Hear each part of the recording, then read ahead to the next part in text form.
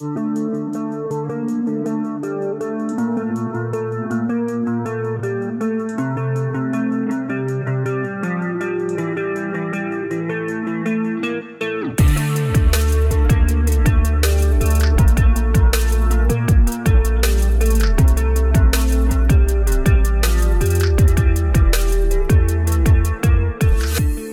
you watching there, Chris? I'm watching Chelsea playing to a draw right now with Burnley, but thankfully there's still a lot of game left. We're in minute 30, so we still got another hour to go. You were talking about Ross Barkley getting the start over Hakim Ziyech. That's news. Yeah. That's news. And by the way, I did a horrible job of introducing this. This is the meeting of the minds. Alex Perez, Chris Sued, live in Queens, New York. Ladies and gentlemen, it is happening. This isn't my usual setup. My bed isn't here. My TV isn't here. My computer isn't in the background. This is Nick Deis' setup. Shout out to him, host of Veterans Minimum, and he's part of the Blue Wire family. He's letting us use his spot. We have something cooking up with him as well, but it's so surreal to have you in front of me and not on my computer screen. Yeah. Through a Zoom call. It's pretty crazy, right? Yeah, it's you seem a lot bigger in life. But yeah, it's been 2 years of us doing podcasts, and yeah, it's a breath of fresh air to finally do it in person as we should. It's you get to tease me in person now about my club over here. They have me in strings pulling this draw, but yeah, it's early in the game, dude. What are you stressing out about? Come on. Burnley pulled a low block on almost anybody. Yeah, ask Arsenal. Yeah, they always do it to Arsenal. Apparently, poor Arsenal. Shout out to all the Arsenal fans. Nick is an Arsenal fan. Is he really? He is. Poor guy. I know.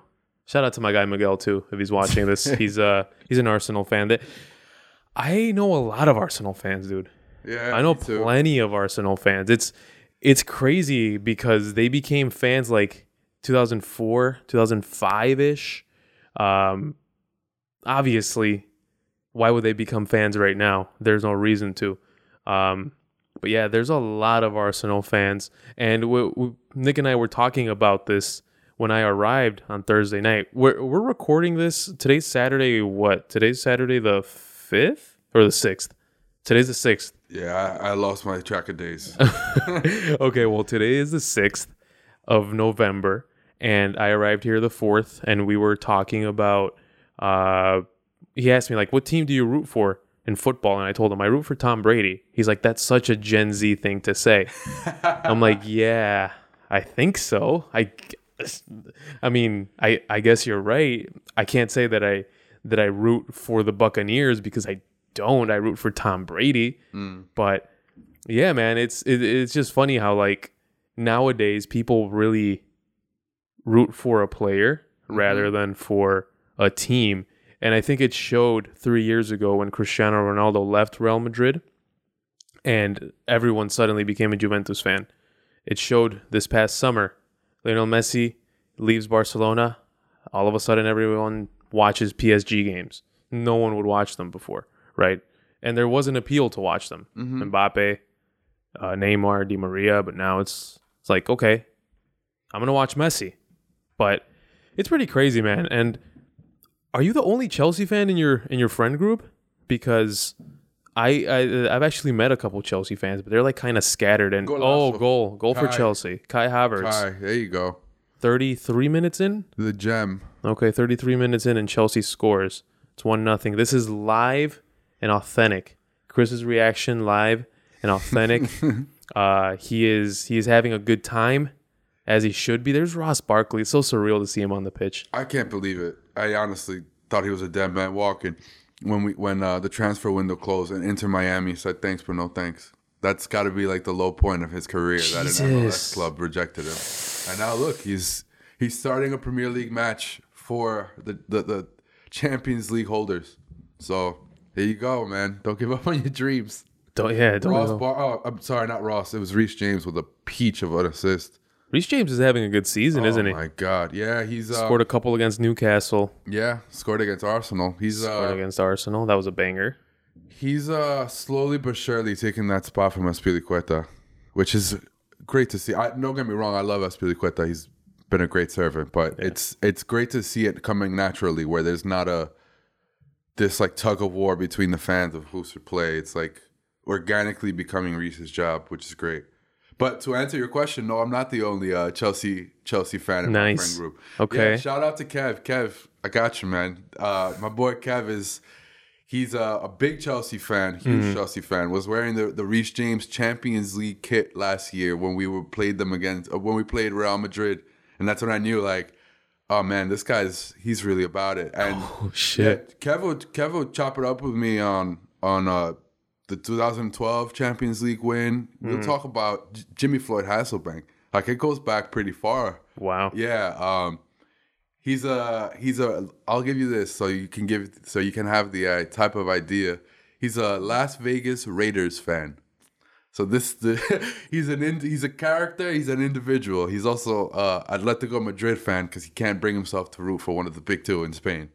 So it takes that kind of character to be a Chelsea fan. I'll say that. You have to break from tradition, I think, to be a true Chelsea fan, because that is some combination, dude. Yeah. That is some combination. Like, I mean, look, I'm an Eagles fan. Like, that's what I'm saying. I think you have to be some kind of character to see Man United, Barcelona, Real Madrid, and say, nah, I'd rather root for someone else. I want to, disrupt the elite at the top. And Chelsea gradually became the elite, but you gotta, I guess, be like a Met fan, an underdog, someone who likes to break from tradition to really be a true. I think to pick Chelsea as your team. I know in overseas that may sound crazy, like, oh, you're picking one of the favorites and you're saying you have to break from the norm to root for them, but over here, I think the commercialization of those mega clubs like Man United and Barca and Madrid, it's all we know. Like, if you're gonna hear people talk about a big game and they're gonna go and see a game, it's the Manchester Derby, it's the Clásico, it's these big, huge clubs. I think Chelsea now definitely throw their name in the ring. Our name is in the hat, but I think it's still people still defer to those big clubs. So me myself, I needed a talisman to follow to become a Chelsea fan. You know the story, but for those who don't, I had to see Didier Drogba go out there in the World Cup with a cast on his arm because he couldn't let his country down, and I was like, this guy's the man. And wait, you're gonna tell me he's an actual king? Yeah, I'm rooting for whatever club he goes to. And sure enough, I was using Chelsea in FIFA 10, I think it was, or FIFA 09, whichever the one that had Frank Lampard on it, and it was FIFA 10. All the stars aligned. All the stars aligned. So you were destined to be a Chelsea fan. Yeah, my first season, I saw Ancelotti finish in second, and it wasn't good enough for Roman Abramovich, and he got fired for it. So that set the precedent of, like, okay, this is a cutthroat club where second place isn't good enough, and they're not the traditional norm. They're not the ancient superpower that's a AC Milan or a Real Madrid or a Barca, but they got the cojones to challenge these guys. Yeah, all the stars aligned. So, man, that's something that almost aligns with the identity of the team. Not almost, it aligns with the identity of the team, because I think I've told you this before, if I'm not mistaken, and if I didn't, well, I'll tell you right now. Whenever I think of Chelsea, I just think gritty. I think, and I mean this in the nicest way possible, I think annoying, pest, disruptors, a team that what's that saying that they what was it, like, they march to the beat of their own drum or something like that. Like, it's like that person that doesn't need approval from anyone. They kind of just do their thing. And I feel like that's who Chelsea is. And that's how the fans are, you know? And I don't mean it in a disrespectful way. I don't mean it to sound like like like you guys are some type of people, but yeah, like it does take a special character. Your friend Kev, he's a Raiders fan. He's an Atletico Madrid fan. He's a Chelsea fan. I can only imagine what kind of character he is. Yeah. Because it's almost like if, I don't know, like a producer or a writer wrote something up for him and like, all right, here you go. This is who you are. It's like perfectly meshed into the teams that he roots for. They're like perfectly meshed into his personality, I'm assuming. So yeah, that's pretty cool, man. That is awesome. So I'm gonna ask you this question just because you're here, and I know what answer you're gonna give me, but I want to hear it. Your favorite Chelsea memory. Actually, you know what? Let me add a caveat to this. Your favorite Chelsea memory that isn't either of the European championships that you guys won. Okay. Yeah, can you get a little closer to the mic, please? Just a little bit. Yeah. There we go. That's a great question, because at first I thought, how am I going to pick between the two European championships? I made it easier for you. You made it maybe even harder, honestly, because there are a bunch of moments that I would say characterize being a Chelsea fan. Like a moment that stands out to me is Chelsea Barcelona at the Camp Nou. Maybe I know you said I can't choose the victories, but that was the semifinal.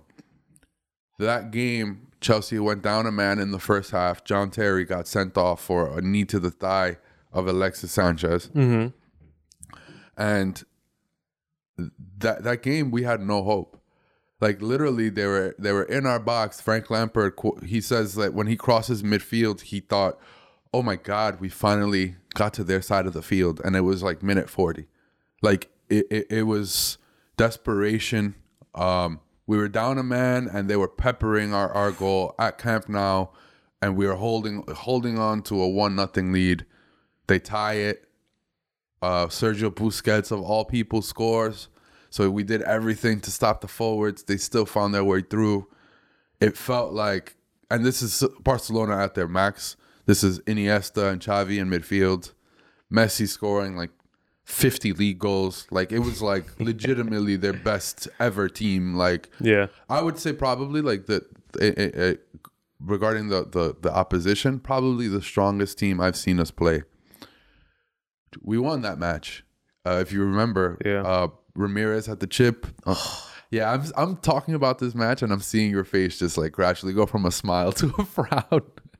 I'm sorry. Yeah. Me just like slouching on my chair. No, dude, go ahead. It was 10 years ago. I'm over it. Yeah.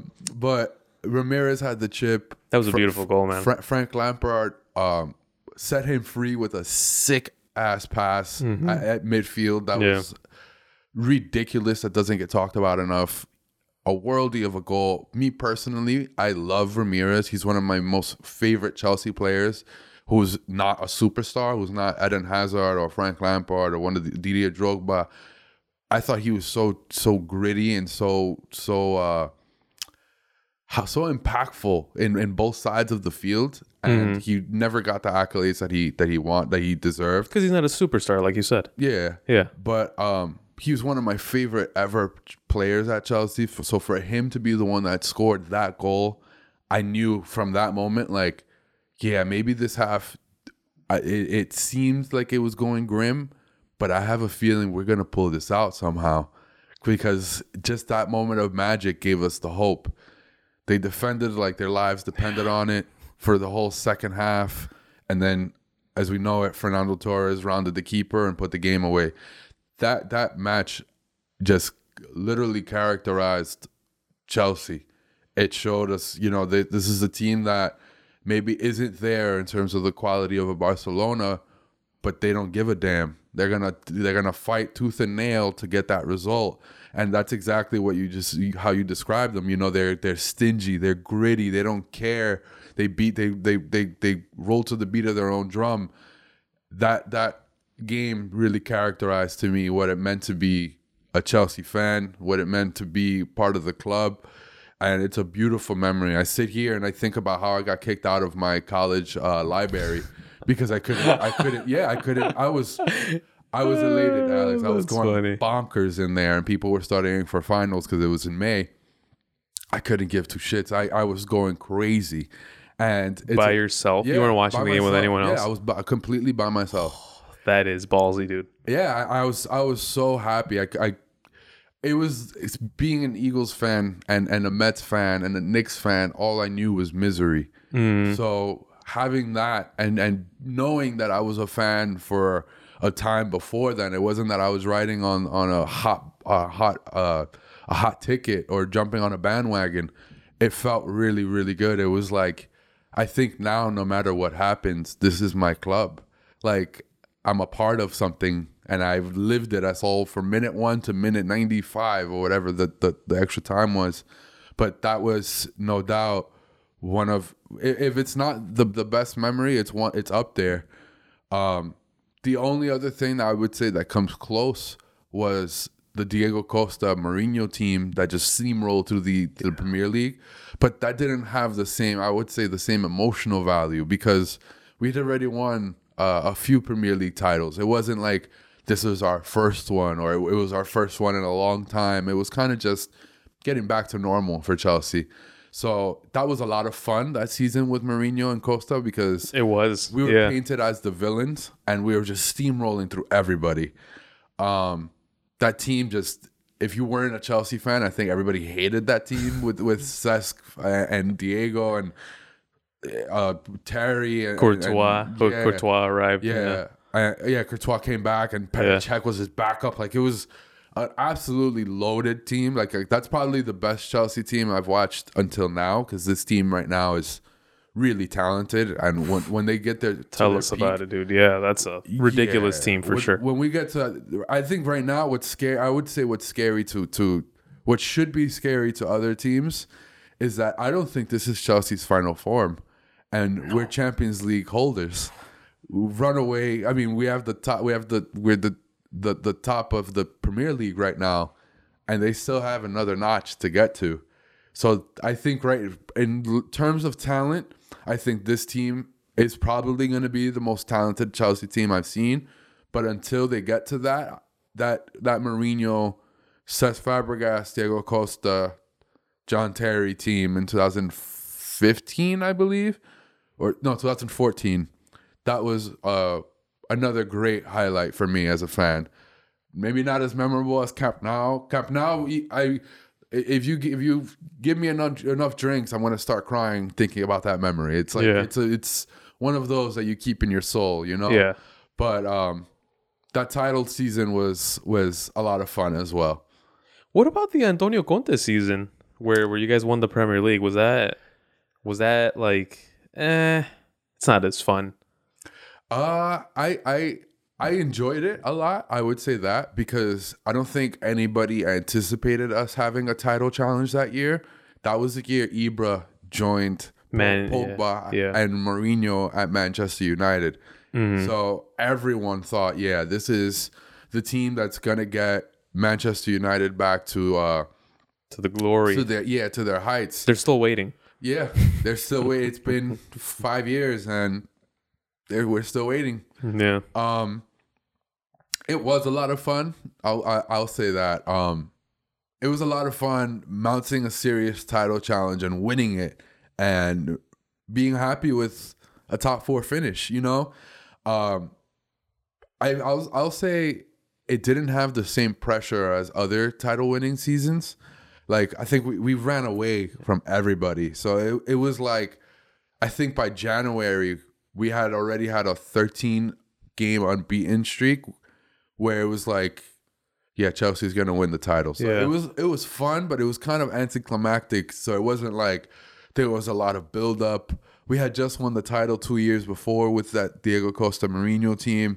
So don't get me wrong. Of course, it's great to watch my team be successful and win trophies, but it wasn't up there emotionally for me as much as these other victories. Part of it as well may be down to how we played. Mm-hmm. We did score a lot of goals, but we were set up very defensive with Antonio Conte with the 3 at the back and the 2 wing backs. Now, I've seen some arguments saying, how is Antonio Conte defensive when his Chelsea team outscored the Liverpool team of that same season, when his Inter Milan team outscored, the AC Milans and these Juventus sides with Cristiano Ronaldo? How could you call him defensive? And to me, I think that's a very flawed argument, because that means you're going by stats, which is one way to look at the game. But what about your freaking eyes, man? Mm-hmm. When you look at the TV, what do you see? You see 5 defenders with the wingbacks and 2 or 3 defensive mids. So you see a very defensive team getting goals. Mm-hmm. That's great. That doesn't mean he's not a defensive coach. You know what I mean? To me, I felt like it was very, very defensive. I thought we were going in there. First thing is we're keeping the clean sheet, and second thing is we may score. That's not my personal ideal way of how I want my team to play. Now you can say, well, Thomas Tuchel plays with 3 at the back, and Thomas Tuchel plays with 2 central defensive mids. So what's the difference? Again, if you see this Chelsea team play, it's very forward. It's very free and open. Ben Chilwell and Reece James look like wingers. Mm-hmm. Jorginho is constantly spraying passes up front. He's no longer playing passes to the back or playing passes to the side. Even N'Golo Kante, Mateo Kovacic, these guys who aren't known for their attacking impetus, get forward and contribute very much so in the offensive phase. So it's very much the style of play that is the difference between the two managers, and why I think that looking back, that Antonio Conte run with Chelsea isn't as memorable as these other runs. But it's a great memory even still. I'm not going to sit here and think, oh man, what a terrible, terrible thought of us being 3 at the back and winning trophies. Like, no, it was a great time for what it was, but it's not up there for me personally as my favorite of times. Okay. Yeah, it makes perfect sense. And I will say this, people tend, just like you said, people tend to look at the numbers and make their opinions. And I feel like stats should be, they should be like a padding to your argument. Like, exactly. Yeah, it should be like, okay, I'll just throw this in here because I know it helps me, but I know it doesn't hold that much weight. There's nothing like watching the full 90 minutes. Even if you watch the highlights of a game, that's not enough. Yeah. Watching highlights of a game is not enough. And I was talking about this when I was recording the Veterans Minimum episode, and I was asking Nick how he prepares for a show, and we were talking about you can't watch highlights and make an opinion. That is very hard to do. And it goes back to what you were talking about, the people that say that Antonio Conte isn't defensive because he outscored so-and-so team. Yeah, that's cool, but maybe a bunch of counter-attacking opportunities presented themselves because he fielded his team so deep in his own half that those counter-attacking opportunities were going to show up eventually, right? And that's what it looks like. I mean, nothing beats the eye test. Yeah. Nothing will beat the eye test. Nothing defeats watching the 90 minutes and making your own opinion. Sometimes maybe even watching the game without any commentary because you don't know what kind of bias they might come up with or they might have as they are calling the game. But yeah, man, that's crazy. And I do actually remember Antonio Conte's season like very, very fondly, even though obviously I'm not a Chelsea fan, but I remember it fondly because they were very dominant, and that's kind of what I expected from Chelsea. But I will say this, it helped them a lot that at the beginning of the season, the pressure wasn't necessarily on them. Mm-hmm. The pressure wasn't necessarily on them. And now you guys don't have to deal with Antonio Conte anymore. Another London team has to worry about Antonio Conte. So we have about 5 minutes before the cameras stop rolling. So you want to talk about Antonio Conte a little bit? Maybe. What do you think he would do at Tottenham? Again, we're recording this on November the 6th. Sorry. Thoughts on Antonio Conte going to Tottenham? I think he's a hell of a manager. He really is. Uh-huh. Anywhere he's gone, he's instilled this warrior spirit and camaraderie that is why I feared him at United, because I feel like that kind of those group of individuals, because that's what they are, they're not a team. Those group of individuals need a head coach like that. Someone who is going to come in and say, no, we are a team. We're a family. If you're not part of the team, kindly see the door. That's what you need at United right now. At Tottenham, it's going to be very interesting. I'm going to see. It's going to be fascinating to see if Daniel Levy keeps his promises to him and backs him up in the transfer market. There was a lot of arguments that he wouldn't do so for Mourinho. He did. He did support him in the transfer market. It didn't end up working out because the players that they brought in aren't as good as the players at these other top clubs. We'll see how it works out for Conte, because if the problem was you didn't like how Mourinho's teams played and how defensive they were and you wanted to get back to the Tottenham DNA, I'm sorry. This is as defensive as a coach can get. That's the thing. Let me just interrupt you really quick. And this is something that I heard on a podcast. They were talking about Daniel Levy, and I'm watching Bruno Fernandes right now. Manchester United lost the the Manchester derby. So there's that beautiful face you love.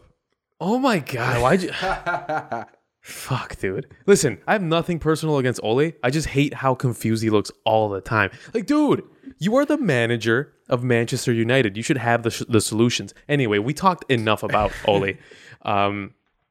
So there was people calling out Daniel Levy, saying that he wants to play fun, attractive football, but he doesn't know what that means.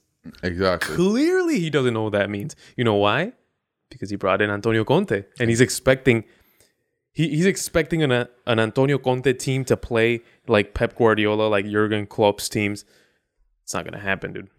So yeah, something's got to give here, and is Conte not the manager we think he is, which is kind of hard to say at this point because everywhere he's brought the goods. Or are Tottenham gonna act like a big club and support him and bring him the players that he needs to mount a serious title charge? Why else would he have gone? I think there has to be a promise, just like that's what I'm saying. What we were talking about with. I'm surprised he took the job, and that was my reasoning. Is he must have got a hell of a promise. It's the same thing with we were talking about yesterday, Xavi and at Barca, but it's gonna be really fascinating. Right now, I'll be honest, I really do rate him as a coach. I think he's awesome. But I just don't see how it's gonna end up a fit, because if the style of play with Mourinho was the problem and the quality of players that they were bringing in compared to what other top clubs were bringing in, we don't see an end in sight. So Antonio Conte is not known for playing nice with his upper management. It might get ugly fast. Very fast. The contract is only 18 months, so. Maybe Tottenham will catch a break somehow, some way. All right. 20 million euros. Oh, Jesus. 18 months. That's a lot of money. Triple what Tuchel makes. And probably not going to win any titles. Not that Antonio Conte is a bad manager. It's just that he's managing Tottenham. All right, guys. This isn't the only thing that we're going to be recording. We have a special guest aligned. And based on the timeline, I think that this is going to come out after the special guest shows up. So it's kind of dumb that I said this, but it doesn't matter. Regardless, Chris, I appreciate you. Thank you so much.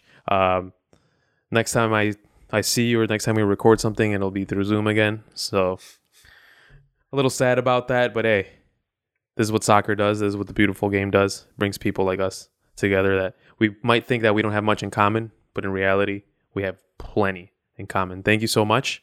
Chris, your social media, if you want to plug it away before the cameras just stop. We have about 30 seconds. You can catch me on Twitter. My handle is Chris, SOLODOLO_. There we go. Follow me on Twitter at Alex Perez FC. Subscribe to the pod. Thank you all so much. I appreciate you all. We appreciate you all. Thank you, New York. I love you. I was going to say a Conor McGregor quote, but I blanked. Either way, I wore my best jersey today. Number 9, Ronaldo, the real Ronaldo. Take care, everyone. Goodbye.